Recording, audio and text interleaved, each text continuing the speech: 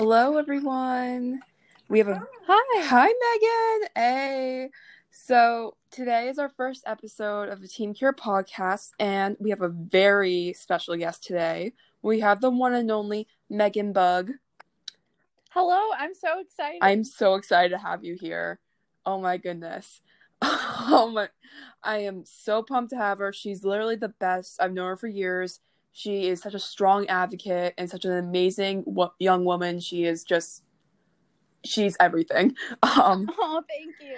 So, you're probably sick of answering this question, but a lot of people unfortunately don't know your diagnosis. So, can you explain what rhabdomyosarcoma is? Yeah, so alveolar rhabdomyosarcoma is a soft tissue cancer, and it forms in the muscles. So my cancer started in the muscle of my arm and then spread throughout my body. What age were you diagnosed?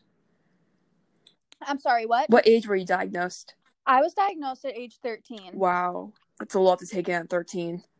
Yes, it definitely was, but I never really thought of it as like a life-threatening disease. I just thought of it as, all right, here we go. Like, I got to do this to live, and that's how it's going to be. Like, I never once questioned if I would survive, and I think that's something that has helped me get to where I am today. That's a very good mindset to have. Like, I don't think I would have that mindset if I was diagnosed tomorrow. So that's definitely something to congratulate yourself on. Thank you. All right, we have a few questions that some of Team Cure's followers asked. So do you mind answering a few of them? Of course. Okay, Keegan Addison asked, how is treatment going? So I'm actually not in treatment right now. I finished chemotherapy for my relapse in November. And recently, about 3 or 4 weeks ago, I had gamma knife radiation to treat a tumor that was in my skull, like in the bone of my skull. And I had to be put under for that because it was a very long process, and I'm very claustrophobic. So I couldn't go in the tube without anesthesia. And other than that, I'm not on any treatment, and I'm doing really well, and I should have scans in August again. Alrighty, we will definitely pray for you when you have scans in August. Thank you. Always praying for clean and good scans. Alyssa92 asks, what do people misunderstand the most about your cancer experience?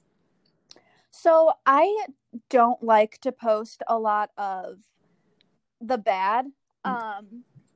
It just, I don't know, it makes me uncomfortable, and it makes me feel like when I post that I'm not going to survive. It's just a certain mindset I have. So I don't think people realize how aggressive and how life-threatening that my cancer actually is, and that because I've relapsed 4 times, the more you relapse, the less percent chance you have of surviving. And I don't think a lot of people understand the situation I'm in right now and how treatments are limited, and that there hasn't been a new treatment in probably 60 years for alveolar rhabdo.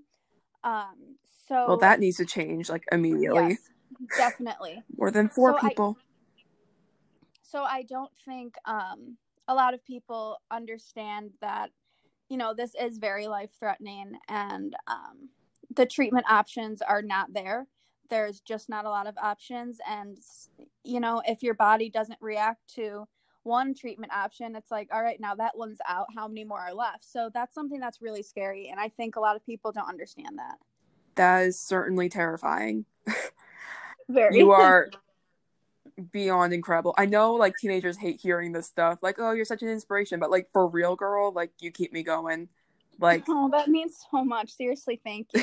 Like, your bravery is just off the charts. Yeet Skeet Skate, that's a weird username. Asked, what's your favorite movie?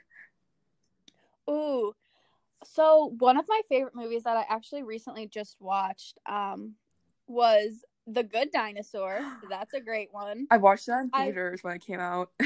I love Disney movies because they're just like so sweet and so cute. And I also really love the movie Just Mercy. Oh, I haven't heard that. It's a little deeper. It's about equality, and how it's about a lawyer who actually tries to get people of color out of death row for crimes they didn't commit, because back in the day in Alabama, a lot of Black people were put on death row for no reason. And I think it's like a great movie right now. Yeah, for With all sure. the Black Lives Matter and for people to learn about that. So I really enjoyed that movie. It was very sad and it was very heartbreaking, but I think it's a movie that everyone needs to watch. For sure. I will definitely watch that after this. It's also a book. Oh, I'll definitely try to read it too. All right. So this is a bit of a personal question, so I don't have to answer if you don't want to, but Olivia92 asks, will your cancer affect your fertility when you're older? So a lot of my doctors say yes. And I know, I've read about it a little bit. And a lot of it does say yes, that it will affect it. But that's something that I try not to worry about until the time comes, because I don't want to upset myself now. And I mean, my body's truly amazing. Like I believe that I will be able to have kids in the future, and I believe that my body will recover itself. So I'm very I have a very positive outlook on that, because I've always wanted to be a mom. It's something that I really want to do in life. And I'm not worried right now about going to a doctor and them telling me like, oh, you're not fertile right now. I think in the future that I definitely will be, and it's a mindset. Yeah, I have total faith in you, and you are going to be an amazing mom one day. Oh, thank you. 399 Vicky asked, were you ever misdiagnosed before your actual diagnosis? I was not. My Oh. doctors were great, and they took a biopsy and they figured it out, and I started chemo right away. Oh, wow. Most people get like misdiagnosed at first, so a lot of people get misdiagnosed. yeah. My pediatrician was actually great. I went to her first because I had these lumps on me, and at first she thought it was like Hodgkin's or something, but obviously she doesn't specialize in that. And she was like, I know this doctor, go to this hospital, and they knew what it was. Wow, that's kind of crazy. It is, yeah. Faithful for Fires asks, do you remember what life was like before cancer? I do. I had a really great childhood. My parents are amazing. They work so hard so that my sister and I have a great life. And I was in sports. I played volleyball. I played basketball in middle school. I love to hang around my family. I love to be with my friends. And I've always been really close with my family. So that's helped a lot in my diagnosis, because they've always been so supportive of me. But I know a lot of cancer patients don't like to hear this, but this is a quote that I live by, and it's everything happens for a reason. I truly believe that, and I believe that I was given this diagnosis for a reason, and that I'm here to make a change for the world. So I never am ungrateful or upset that why couldn't I be normal? Why couldn't I do this? Because there's a reason. Your mindset is so admirable. Like, everyone has like bad days, and like I'm sure you've had plenty of those, but like the fact that you like bounce back and they're still able to say those things like blows my mind, because I wouldn't be able to.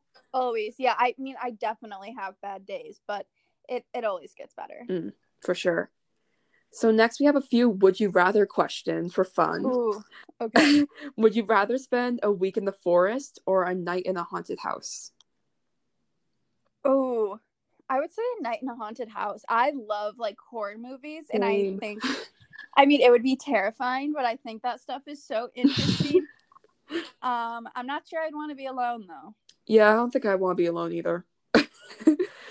Would you rather vacation in the mountains or at the beach? I would probably say the mountains. I've been fortunate enough to be to the beach many times in my life, and I would like to do the mountains sometime. I think that would be really cool. I've never been to the mountains either, so Me either. Maybe one day. Yeah. All right. Would you rather be able to breathe underwater or fly? Breathe underwater. Me too. For sure. And to wrap up this lovely interview, I have one wrap-up question. If you could tell the world anything, what would it be? I would tell the world that childhood cancer is not rare, and kids are getting diagnosed every day. So we need to make a change, and we need to get more funding so that these kids have a chance in life. Amen to that. You were so good. Thank you so much for coming on. Oh my gosh, of course, anytime. You're incredible too. Thank you for all you do. You are so sweet. Oh my God, I love you. So that's a wrap, and I will see you guys later. And thank you for listening to Team Pures Podcast. Bye. Hey, Later. see ya.